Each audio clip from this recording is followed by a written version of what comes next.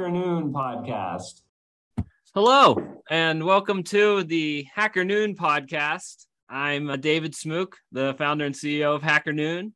And today we got a fun one for us, looking at different use cases for how the next generation of the internet can fund content. With us today, we have the team behind Gen Zeros, which is an NFT-funded project with live action shots. And we're going to learn where the project's going to go, how they're going to make money, hopefully some stuff I don't anticipate. So today we have Paul, actor, producer, and Neil Stevenson Moore.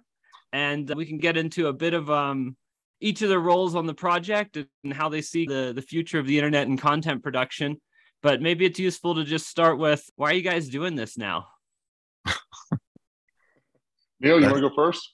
Sure. I'll take. Why are we doing this now? I think that the interesting part is we started this at the height before Netflix lost 80% of its value, before NFTs and crypto lost 80% of their value. But as much as some people might think that would have been a harbinger, the reason we're doing this now is the landscape for creatives and people that are creating new content has never been better. You think about Bob Iger the other day was interviewed on Code, and former CEO of Disney, talking about how there's now infinite shelf space and infinite consumption, and the way that people are consuming products is just different. And now that everybody has one of these in their pockets, they watch, whether it's NFL football or movies or whatever, they have this two-screen experience. And what we wanted to do was push the boundaries on how fans can engage with content, how great content can get made, how the artists, from the actors all the way to the set designers, can participate in different ways. And we've been blessed to have a community that's really, really embraced it. So why now was, as much as it's a little bit of a crypto winter and a winter for a lot of the production companies out there, it's going to be coming out to a pretty exciting spring, and having people like Paul and Alex Ponna and Matt and Jeremy and all the actors that jumped on board with us take this journey with us has been pretty exciting.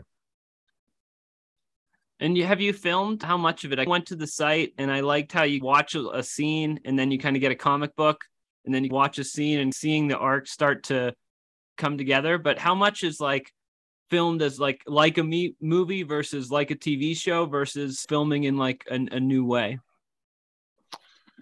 Well, I'll pass to Paul in a minute because he can really speak to how the cast helped build the world. But what we did was, so just for the audience, we used multimedia to build this world. We went live action chapter, comic book chapter, live action chapter, comic book chapter, to tell a linear story.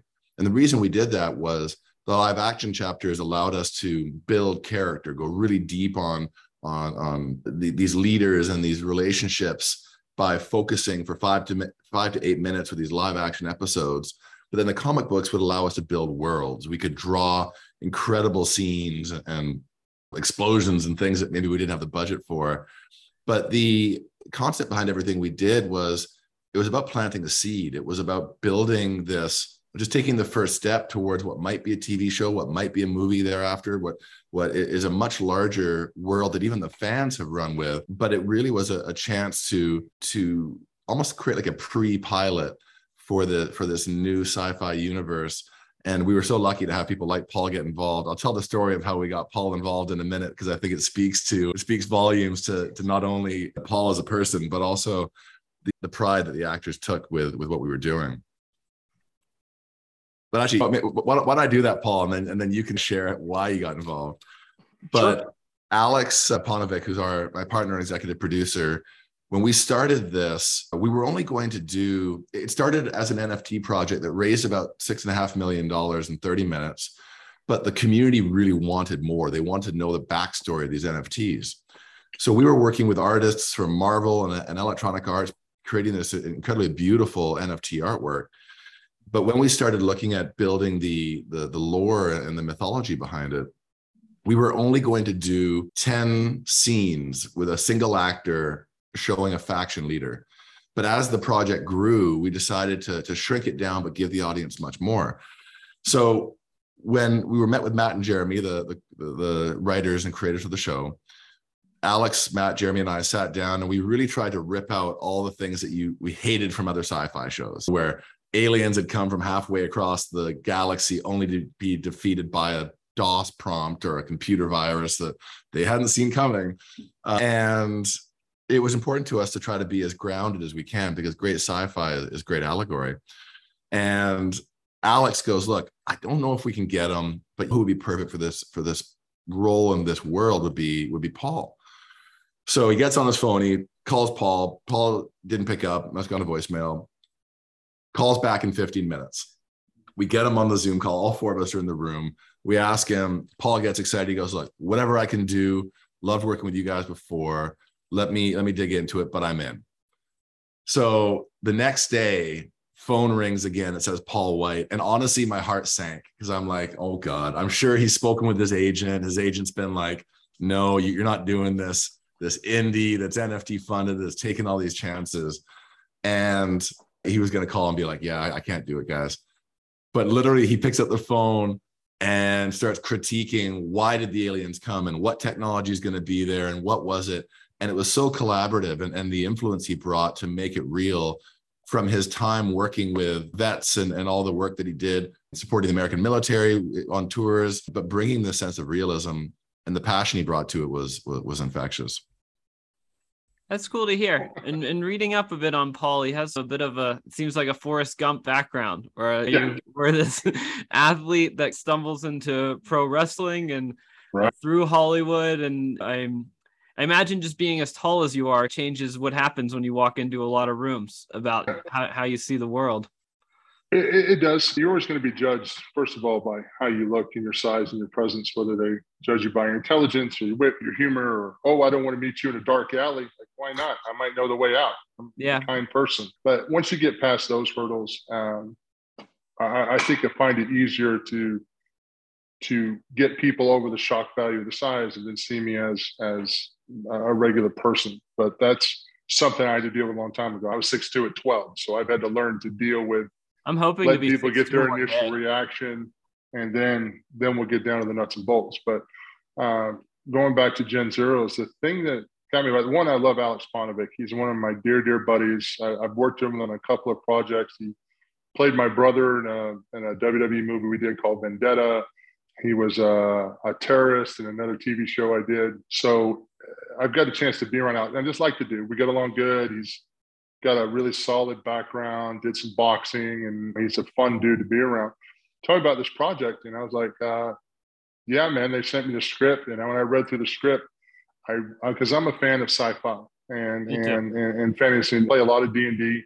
I just played Dungeons and Dragons just a couple of days ago. So what attracted me about this is the potential for the series. And I knew Matt and Jeremy because I'd also done an episode of Van Helsing with Alex. And so I knew the writers, and the story concept they have is so much more solid than some of the other sci-fi things that I've seen, or even some of the books I've read. I've read the B.V. Larson books and Orson Scott Card and a lot of those sci-fi books that are tremendous worlds and tremendous settings. But one of the things that attracted me about this series was the overwhelming dominance of the alien invasion, which is as it should be. If we're dealing with a superior technology, a superior race, whether the world unites together or not, you're bringing a pillow to a gunfight. There's just better technologies. And this story is set with the remnants of humanity that's left. There's like 90% of the world is wiped out. And then there's small pockets of humanity that as human beings and as we are, we will scavenge. We will find a way to survive. We will take technology, because there were some successful battles in this invasion due to our own military might. But so there's technology that we're able to scavenge and re-engineer. And over time, this is like, I think 200 years after or 300 years after the first invasion, there's been enough time for us to start to understand some of that technology, process it, implement it. And where once everyone was united against this incredible front, at the same time, human nature, birds of a feather flock together. So then there's a lot of different factions that had different concepts on how the human race should evolve, or our relationship to the aliens that invaded. Should we be obedient and be subservient and acquiesce to this higher power and strive to be whatever they need to survive? And then there's others that are strictly against it, engage at all costs. And our faction, to me, has a medieval vibe. Our faction does. We have a fortress. We have a stronghold. Alex and I have fought a lot of battles with a lot of the other factions. We've also incurred some alien leftovers, because not everybody left when the mothership left. There were some straggles of technology, some straggles of aliens or battles. There's a history on Alex's side of the family of his grandfather, I believe, and I don't want to give too much of the story, but his grandfather is very into mental and recovery and technology. So that, for me, there was so much backstory. Matt and Jeremy have gone overboard. They've got like 6.5 years worth of potential storyboard written. And it's not one of these, oh, here's this half-ass pilot. Here's this half-ass season 1. Who knows what happens season 2? No, they've got a storyboard. And this is like one of those, like, okay, I want to know the end of this book. Like, this is an incredible storyboard. There's character arcs for all the different characters. There's my character, who is kind of a cross between a really smart savant when it comes to applying a lot of the alien technology into weaponry that you wouldn't notice because he has such eclectic taste. He's a big fan of our era now, 20th and 21st century. So he's going to dress like with Hawaiian shirts and board shorts and goofy hats with souvenir pins. And this is all things that over time he's scavenged anything he can find. Like we have our own man cave that Alex and I have that's all scavenged stuff that is hundreds of years old that nobody else thinks is valuable, but like it's our thing. We dig it. It just happens to be something that we're into, and we like the music from there. We like heavy metal from that era. So our characters are relatable to people nowadays because the music they understand, some of the styles but at the same time we're dealing with futuristic circumstances. So for myself reading the character, it wasn't the big door guy. It wasn't your typical badass fighter warrior, which is still cool, but there were layers to this Bishop character. Now this Bishop character is best friends. The character is best friends with Alex Ponovic's character who plays Bishop. My character's name is Thatch. And Thatch has that relationship like a number two in command, but a guy that's also very implemental in a lot of our technology and a lot of our weaponry. Because Thatch does a really good job because he's so eclectic. His brain doesn't work like other people's because he has no style. His style is a hodgepodge of whatever he thinks is cool. He looks like somebody's, like 3 or 4 people's closets threw up on him, is Thatch's style. If it's cool, oh, I'll wear it. But his brain doesn't really work like other people of that time. But his relationship with Bishop is his number 2 is supportive, but also there's a relationship with Mika, who is Bishop's daughter. Now, Bishop's daughter is very much like her father. She's very aggressive. She's very warrior-minded. She's a powerful female character who is also young. Now, Alex is your typical father who's in charge. We've got a badass fortress. We don't need to go look for trouble. Nobody's going to come and mess with us. Let's live well, be well. Because Alex is a legendary, feared warrior on what's left of Earth. Like, everybody knows who Bishop is. The last thing you want to do is basically wake up the dragon or wake up Bishop. So when he sees his daughter, who's naturally following his footsteps, who wants to improve, who wants to be a leader, who wants to grow, he's a little bit hesitant on that because as a father, he's not ready to see his little girl grow up. Now I'm in the middle because I'm kind of like an uncle. So I'm trying to, obviously that Mika puts a lot of faith in my character and talks to me.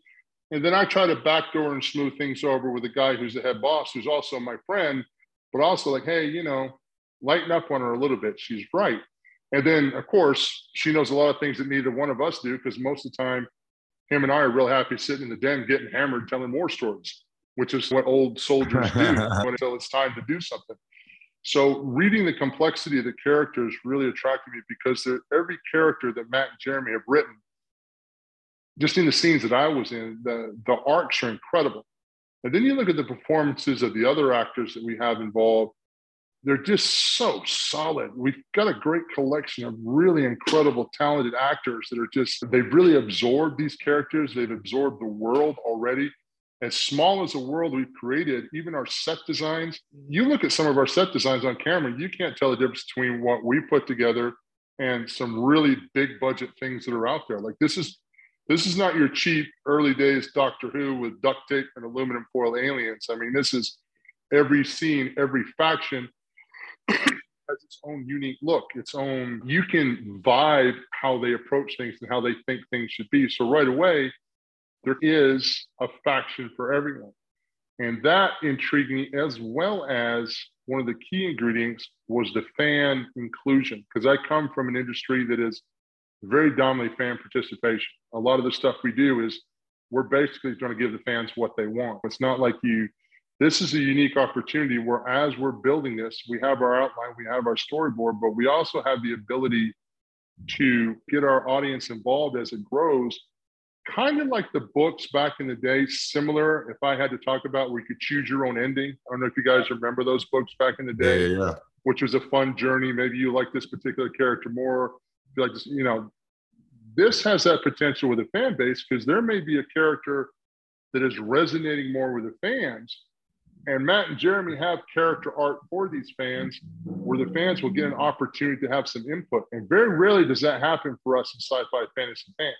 And most of the time, we'll watch the series, get invested, and then we'll get some ending or something. We go, where the fuck did that come from? Like, Yeah, no. like did somebody did they change writers? Like, yeah. So how the startups build is trying to listen to their users, and how Yeah. Hollywood has traditionally built is like a focus group of fans, and then go in the lab with a big budget and come out the other side and get whatever you get. So there's Right. definitely some cool things that you guys are doing of like building as you go. So I guess I'm curious with, I think part of how serial you're making it can allow a dystopian world to thrive. You don't have to push towards the Hollywood ending where one faction wins and humanity is great now. And so there's definitely a lot of freedom in that. And Neil, how are you to the end of this already? Or how does it, are you really making it up as you go? No, it's not making, and I'm going to step in on this one a little bit because I aggravated the hell out of Matt and Jeremy.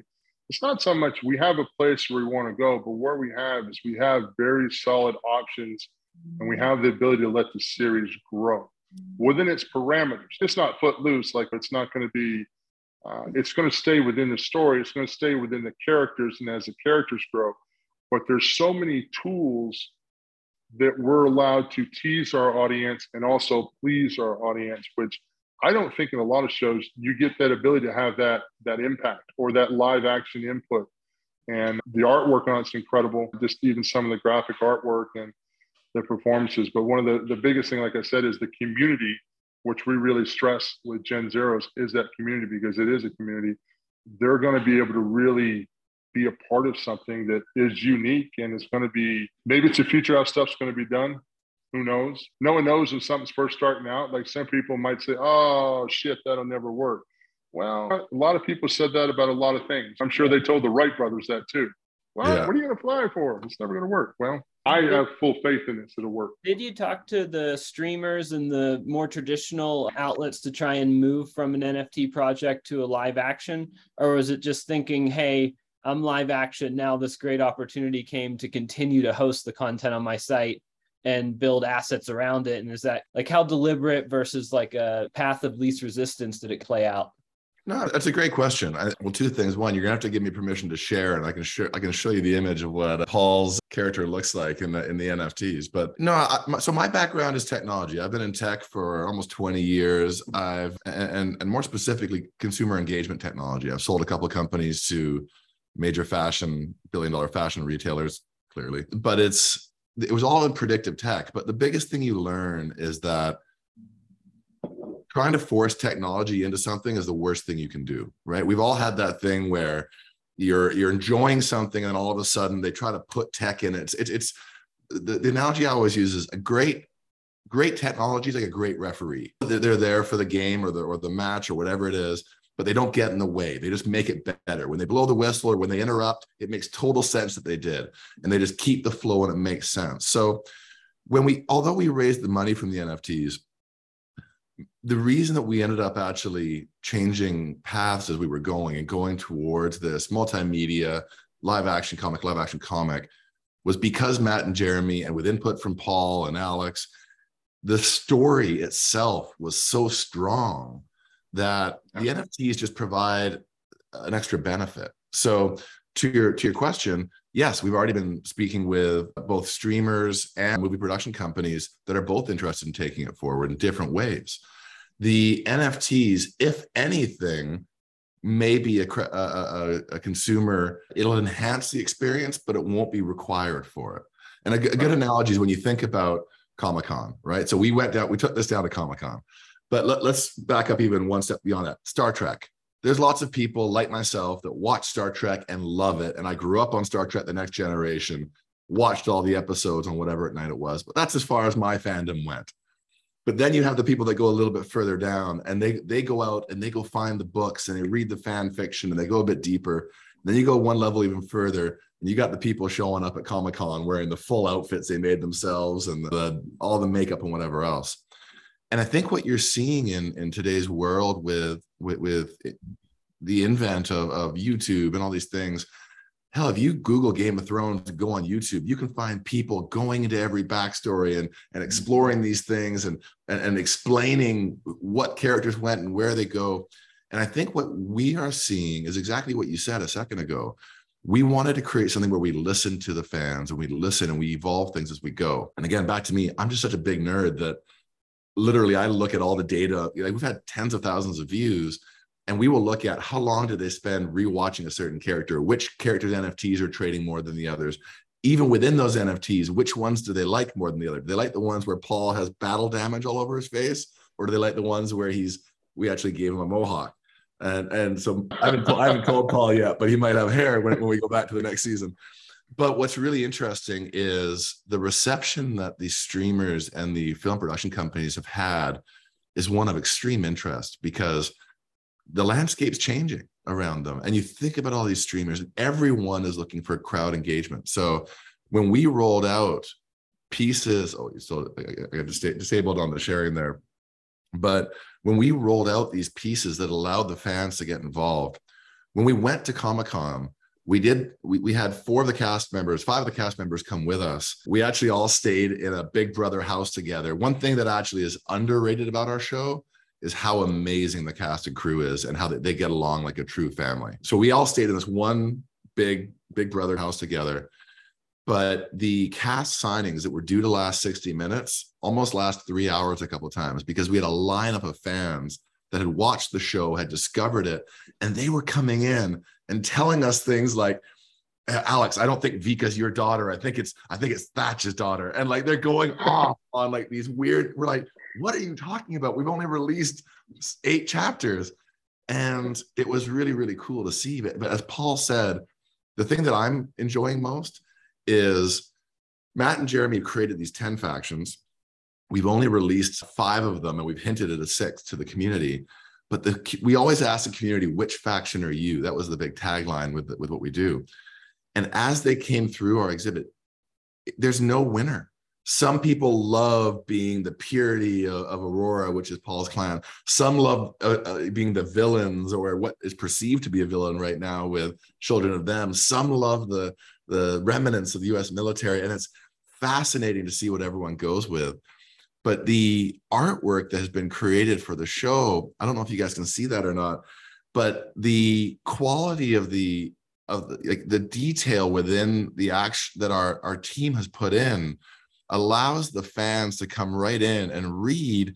Like, there's little hints on here where you can come in and read about different pieces, but every NFT is different. Every NFT is unique, whether it's the armor that Paul's wearing, whether he's got black eyes and other ones, whether it's different pieces. But what that allows is that depths of fandom I was talking about. People get to go in and collect these things and help shape the experience based on how is it resonating. And then using things like the comic books, we can take small arcs off on a journey and see how they go, and then maybe introduce them later. But it's a whole new way of telling stories. And sorry, I rambled for a while there, but to answer your question directly, what we're finding with the streamers and the film production companies is they all know this is coming. They all know that the way people engage with technology is different. People always say that Gen Z they have a short attention span, but it's not true. They don't. They're just when they find something they're into, they just go deep. And then they swipe until they find the next thing they go into, and then they go deep. And we're finding that luckily people are going deep on our product. So it's pretty exciting. Cool. Yeah, that's really great to hear. It must be a good feeling to have super fans at an early stage. And have you guys seen in Hollywood also or in the film industry, this more dystopian being just generally accepted in this post-pandemic recovery? I personally know I've seen sci-fi on Hacker Noon. Sci-fi stories are being more well-read than they were before, as we've been known more for software development and Web3 technologies. And personally, I've been seeing it a lot as well. Like, did that attract you to work on this project? And do you feel opportunistic of going down the dystopian post-pandemic? It's not a pandemic in your world, but it is the idea that the world can end is like, I feel like it's just much more on people's minds than it was 5 years ago. Well, I think especially for science fiction and fantasy fans, that's something that we're all aware of, that it could happen.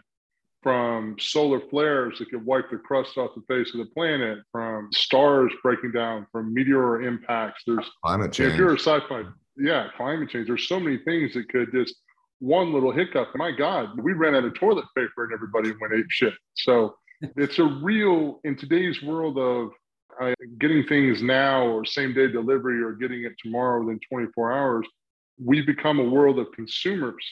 We consume a lot of things. So in a world where that isn't a thing anymore, where you have to go out and hunt for something, you have to go out and find something, you have to grow food if you want to eat, you have to husbandry animals if you're going to eat meat. There's a lot of things you're going to have to learn that are retro as far as it's what our ancestors did a long time ago, but it's not, most of us don't know how to do that. So that kind of a culture shock, I think, especially sci-fi fantasy fans are completely aware, like, oh yeah, that could happen. That could happen. So it's not a hard twist. I think maybe a long time ago when television stuff, there were always very happy stories. And when you go back to even like Wizard of Oz, when the first Wizard of Oz came out, it scared the hell out of everybody. Like people were literally terrified about Wizard of Oz. And as society has progressed, Wizard of Oz is almost like a children's movie now. You go back and look at, oh, it's a classic. But back then they weren't, even though they were dealing with world wars and whatnot and coming through all that, they still didn't expect that type of world that scared the hell out of them. So I think as through all the years between Road Warrior and Escape from New York and all these incredible Hunger Games and Maze Runner and all these different things that have come along, people get the fact that it wouldn't take much to push something off the edge and either something more intelligent or more superior wipe us out, or even our own factions doing a huge power grab and cutting everybody else out of it. So those are things that are, I think everybody thinks that it could happen, which is an easy sell. When you're trying to sell something that's not within the realm of possibility, even though that's what you do with fantasy and science fiction, this has a little truth of a core to it. The reasons that they come here, the reasons that they come back in the story that Matt and Jeremy have written, because that was one of the things I picked them apart. Why'd they come here? What do they need? What do they need from our planet that they can't get anywhere else? Like, what's so important? What, minerals? They got space rocks. They got gold rocks the size of Texas floating around in space. Like, why take a whole planet? You know what I mean? So, and then the storyline they explained to me, it made sense to say, okay, I can get that. I understand what's going on. Not to stooge off where we're going with the story, but what Matt and Jeremy have lined up makes a very weird, especially if you go back through the history of our own planet with old technologies and ruins of ancient architecture and buildings and stories of Atlantis and where do all these things come from. It all plays into a part of how many civilizations existed before they got wiped out. How many times did they get wiped out?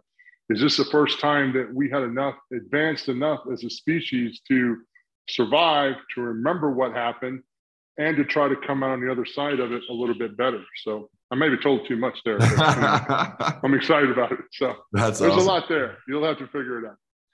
And getting back to the staff and the team, are they all compensated also in NFTs? Like, how connected or separated is like the people making it with the primary assets around it? Or is it a split between like funding the projects and then getting the cash in and then doing normal operations? Or how does that breakdown work? No, it's a great question. As we said, clearly when everything launched, NFTs were in a different place. It was something that there was a lot of momentum with them. But the way that we wrote the contracts, no, everyone still participates depending on when the show gets picked up and what it does. It was something that we did purposefully. It's not like everyone's taking 15, 20%. Clearly that wouldn't work, but just the math wouldn't work. But we wanted people to feel like they owned the show and that it was important to them. So yeah, not only the NFT revenue, the comic revenue, and even the first time the show gets picked up, everything's put in different ways to help everyone feel part of the family. And this is a good synergy too with this project. That's one of the things that impressed me too when I came on board, was from wardrobe to hair and makeup to set design to transportation to production. There's so many incredibly qualified people that have done some pretty big projects and been a part of some pretty big projects that understand what they're doing is groundbreaking. This is, and my involvement with this is not I'm going to get rich and buy a house in Hawaii or whatever. That's not why I got on board with this. I got on board with this because I truly believe in this story. I believe in the preservation of the art and the performances that are being put into the story. And this is something that can really leave a mark for entertainment because of the story and because of the people involved. And I think over time, like anything, when Jeff Bezos started Amazon, he was selling packages out of his garage or whatever he was doing. Books, wasn't it? Reselling books or something, right? All bookstore. Yeah. Yeah, an old bookstore. So in its infancy now, no, everyone on board now is not on board to like, oh, once NFT comes up, we're going to do a big crash cab and boot, scoot, and boogie. That's not what it is. This is something that everybody invests their time, they invest their creativity, and we continue this to grow. If this thing grows, who knows it's at the end of the rainbow. Who knows that Star Wars action figures were going to be as big as they were. Yeah. I don't even think George Lucas gave a shit about action figures in the beginning of it. I heard a story about that. Yeah, it was probably like one extra licensing thing. He's like, sure, I'll sign it. And suddenly this industry is just added to the empire. $1 billion toy industry. So, yeah. But that's the one thing that's super attractive about this as an artist, as an actor, is freedom of performance, connection with your audience, connection with the community, and building something unique that's actually good. It's been a long time since we've had something fantasy oriented we could sink their teeth in. My last personal favorite sci-fi fantasy was Firefly, Serenity. I love that show. Yeah. It went its different way, but I got the concept. There was a lot of cool things. And yes, there was a little dystopian and all that other stuff, but it was a cool show that I got invested with the characters and I wanted to see where they went. Okay, this is a different show. This isn't a band of friends that are, or even non-friends that are put together and end up becoming friends skipping around space. This is us. We can't get off the planet. This is what we have left. And we're trying to pick up the pieces of one hell of a bad ass whipping. And if it comes back, how do we survive? It's not, hey, how do we destroy the alien race? How do we go back to their home world and conquer them? No, it's how do we survive? Yeah. How do we continue as humanity? And what is humanity in this new future? Because all borders are changed, all rules are changed, just with the different opportunities that are presented because of the influx of the alien technology and the reverse of the alien technology. Shit goes in a lot of crazy ways. It's cool. So where do you guys stand on the existence of real aliens? Oh, listen, I know I'm probably going to get shot, and I grew up in South Carolina. It was a very Christian atmosphere, and I believe in God, but is the more about planets and stars, you got to be out of your friggin' mind if you think we're the only thing out there. Whether it can get to us or we can get to it, whether we've been visited, I don't know, but there's just too many opportunities for something else to be going along. And I imagine if it is, it's probably going to be like nothing that we've imagined. Or we're the blueprint and it'll be just like us, one of the two. So I totally agree with Paul. I think just the sheer math, again, being a huge nerd, the sheer math of it is just math is ridiculous. Of course, there's something else out there. But yeah, I think it's like over 1,000 Goldilocks plants or something like that in our galaxy alone, or some ridiculous thing. Yeah, it's crazy. And then the only thing for me though, which actually unfortunately runs contrary to our whole premise, is I think it's a little vain to think that that we're the focus of their attention. They're coming here because Hey, we need a story, Neil. So yes, we are the focus. We are the focus. No, but I watched the first chapter. Point, they're coming for the resources. But to that point, exactly, they didn't come for us. Yeah, but here to that point though, Matt and Jeremy also explain that. They explain why they're coming around. I can't really tell that, can I, Neil? Yeah, you can give the why they came. Why they came for the recesses, you can give the why they came and then stop. Yeah, I'm trying to just so it makes sense. But yeah, okay, I'll shut up before I end up stooging off Infinity Wars or something. Maybe one question about your career, like as you were coming up in the 90s, do you think this kind of NFT boom would your trajectory would have been different? Like, do you feel like you should have like 1 million Big Show NFTs like sitting in your crypto wallet, and like ownership over that character could have been different if like the technology and the infrastructure was more like it is in this case? Oh, if I didn't know what I know now, number one, I wouldn't have done the Big Show character to begin with. I'd have kept my real name because I don't own the intellectual property to Big Show. WWE does. So once I left WWE, all that intellectual property they own. So they can do whatever that now. They can make NFTs. They can do whatever they want. I'm like the actor that played Captain America. I'm not really Captain America. In their minds, they own the intellectual property, just like Marvel Studios owns a character or DC owns a character. So yeah, going back in time, I should have used my real name. But when I started, wrestlers didn't use their real name because they always had a gimmick name. I used to stay in the hotels and I used to stay under Richard Kimball, which was the Fugitive. That was my old hotel alias, was Richard Kimball, because that's awesome. This is back before the internet. But if the fans are always those group of fans that always talk, and if somebody found out your real name, then they call your hotel and all that stuff. So it's a different time now, and it's moving at a faster pace. Look how technology has changed just in the past 50 years, from the 1970s to now. I'm 50 years old, so I was born in 72. Technology changed from having a little, like a Walkman to CD players, to portable DVD players, to now music, to like everything I need. I can put on my Apple Watch. I caught 8 Mile on TV last night, and he's still walking around with a Walkman. And that was like a 2000 whatever movie. And you have with a Walkman in his hands. Yeah.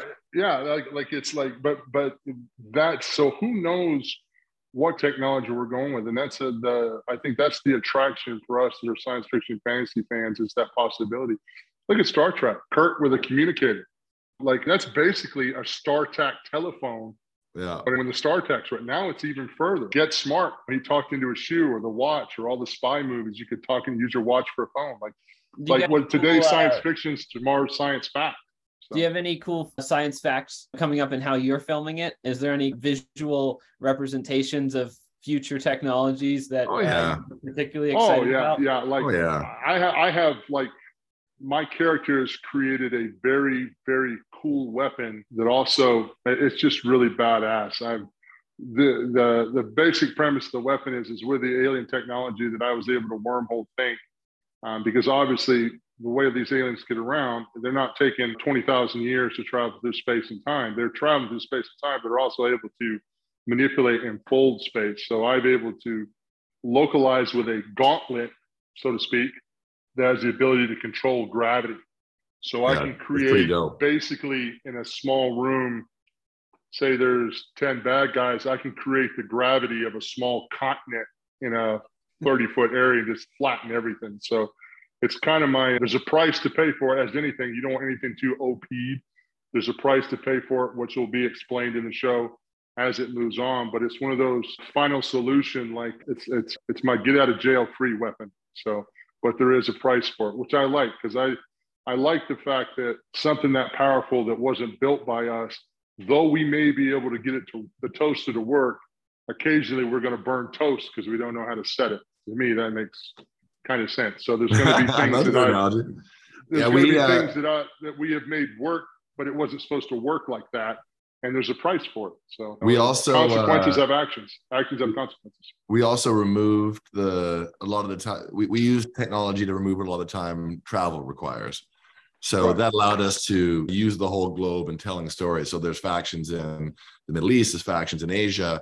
and they can have conversations or be in the same room as someone else. So they don't need a 20-hour travel day. It might be an hour thing. So using some things like that help the story, but also you see that tech coming with Hyperloop. You see that tech coming with supersonic jets and whatnot. It's so all these things are, as Paul was saying, science fiction becomes science fact pretty quick. Pretty quick. Yeah. So Cool. And what's next on your minds for how, like, if we're sitting here a year from now, what does the community of Gen Zeros and this fan base look like? It's a great question. I think it's going to depend a lot on our next partner. There's a couple of front runners right now, one of which I can't really go into it, but yeah, don't you stooge anything off. Yeah, I won't. One of them has kind of a grand vision for it, and I think it's exciting. So a year from now, though, I'll be honest, hopefully we are we're closing production or we're in post-production for whatever comes next. And I think that's going to involve both, as I talked about those layers for the fans. We're never going to ignore this, because really what we've created is a spark, right? We created this spark of a vision. We filmed it over 2 days. The cast and the crew put in incredible time to get this thing done. The vision and everything else that's shaping around it, we're always going to pay homage and honor those people that have done that. So there'll be a lot of fan stuff coming. We have some incredible comic artists that have got some things that are brewing. So yeah, there's a lot coming. Yeah, that's pretty good at not telling anything. That was a good job. Yes, the sky's the limit. Well done.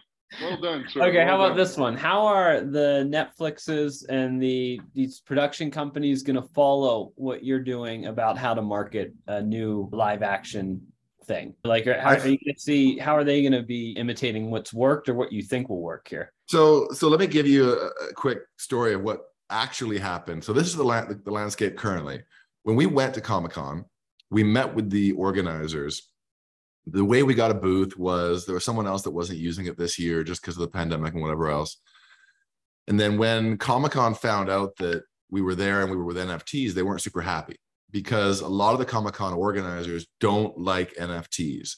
They equate NFTs with a lot of these Bored Apes, and I don't want me to rip on that community because it's a staple of what that community did and how it grew, but a lot of these bored pandas and bored rhinos and bored whatever, like they saw it as very derivative and very predatorial on fans. So anyway, Marvel though has leaned right into this, and they wanted to have a huge booth called like Marvel NFTs and whatever. And Comic-Con said no. Comic-Con said no to Marvel. I didn't know that. So, and there was people walking around Comic-Con with shirts that said "fuck NFTs." And literally they'd walk by the booth. You guys, rah, rah, rah. We won a lot of them over. I will say that once we got them in and we actually showed them the artwork and how all an NFT is at its core is a way to protect the digital rights and provide ownership to the artist. Like it literally should be the thing that they are most excited about when done properly. Anyway, all these shirts, people crushing it, but there was a lineup for people that wanted to buy digital collectibles. It was just a branding thing. You take the name off it, you don't call it NFTs, you call them digital collectibles. And there was a lineup of people for these artists that were producing these pieces. So how are they going to follow us? I've already had conversations with every major streaming network after this. The company that helped put this together, House of Kiba, they're in talks with some of these groups to help them with their strategies. They're all looking at it. They just won't be called NFTs. It's going to be. You got to get the vernacular, I think, that people are comfortable with, because you're saying that to me, NFTs, non-fungible token. People get leery because they don't understand it. It's like back in the day when people had horses and wagons, and then there was an auto voiture. Like nobody wants an auto voiture unless you're super elite or super smart. But once the language gets more defined, once everything gets put together, the right format, so everyone can understand what they're getting into, what they want to collect, how they're going to collect it, how they're going to be a part of it. And the main thing that's going to drive this, yes, the collectibles, the digital collectibles and all that will drive it, but also I think the story and the performances, I think, is going to be a big driving factor too. And we know anything about big business, that there's an opportunity to create more revenue in anything. It's going to be evaluated, it's going to be streamlined, and it's going to work for everyone. So we're in unknown territory right now creating this and doing this. So, but at the core of it, our number one, I'd say, prime directive is to protect our community and take care of our community with content. So To steal a line for Prime Directive from Star Trek, that our Prime Directive is our community. So I know personally, whatever I get involved with, the integrity that I maintain with the community is one of my most important situations. I want our fans to really get wrapped up in Gen Zeros, feel like they're a part of it, and know that they're getting something out of it besides entertainment. Yeah, it's cool. These digital assets really do give them something to connect to. I think some of that resistance you're talking about Comic-Con isn't just the term NFT, it's also who gets a revenue share on all this fandom. And now that you purchases outside of that ecosystem into your own ecosystem or into shared ecosystems and shared wallets that aren't necessarily controlled by them, it does it's probably much better for the fan in the long run. But it's just like these corporate terms, it's like you throw out the word NFT, it helps with investors, it helps with enterprise meetings, it hurts with the fans. It's just a term that's not welcoming. It shows a level of expertise that you don't need to buy a trading card, to buy an original design. So it's cool to hear your stories on the ground. I guess this is early too. Think about where things are going with metaverse and stuff like that, and all this digital content and whatnot. And who knows where things are going in the future. So like I said, this is pretty groundbreaking, pretty new stuff. But once the community understands that they're actually getting a part of something, I think they'll definitely come around and get even more excited. And ending with, I want to be respectful of your time, of a very serious question here. If these aliens do come to Earth and they greet you first, what would you say? How should they treat humanity, and what should they know about us? Be careful. Be careful. Like I would say, as far as dealing with humanity, you can't judge everybody by one, but there's a reason why the most dominant species on the planet is the human race, and we have the ability for abstract thinking, and our eyes are located in front of our face to judge our distance to our prey. So human beings are very vicious and very conniving and very calculating. So I would think that an alien race of superior technology either comes in shock and awe, or if they try to be nice, be very careful, because there's a lot of people a lot smarter than me that might have a different directive. So there you go. How's that for sci-fi dystopian enough? There you go. I love that. I don't think I can compete with that answer, so I'm not even going to try. Well, insects, I think, have a small claim for world dominance as well. Very small, but they're very plentiful. And most of the time, a lot of insects are dealing with a hive mind. So there's the problem, one of the success stories of why human beings have overcome war, famine, disease, and all the things that we've overcome, and where we've gone from rubbing sticks in the dark to light a fire to going to the moon, is that ego and that critical thinking mind. So it's a dangerous combo. So we'll see, because there's a bunch of us that would love to. I'm sure there's a bunch of people that would be fascinated by other cultures and want to go tour and want to go see that other place and do all that stuff and welcome with open arms. And there were some would see it as an opportunity, and then there'll be some that would be terrified to death. Nuke first, ask questions later. So that's a beautiful thing about the world. There's so many different opinions that somehow it all turns into a rock soup. It all still works. You'll have to let me leave you with Paul with hair here. There we go, Paul. Oh yeah, that's super nice. Yeah. See, I have that same haircut but in reverse. The middle's gone. The top's not there. If I could still grow the middle, I'd have the middle. Right now, I can just grow a skullet. And, I'm scared if I grow a skullet real long and I go hiking up in the Pacific Northwest, somebody will shoot me for Bigfoot. So, right now I'll keep the head shaved. I let my daughter do my last haircut. She did good. Yeah, she did good. You've got that whole Tom Cruise Mission Impossible thing going. Oh, kind of a rogue. No haircut for 4 or 5 months.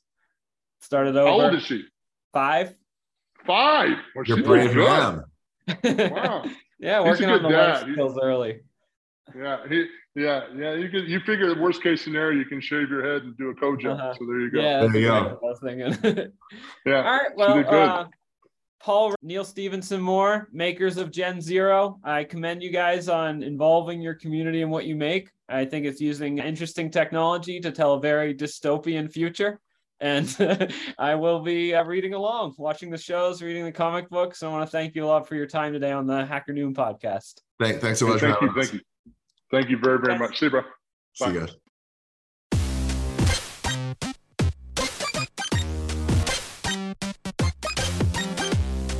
Hacker Noon podcast.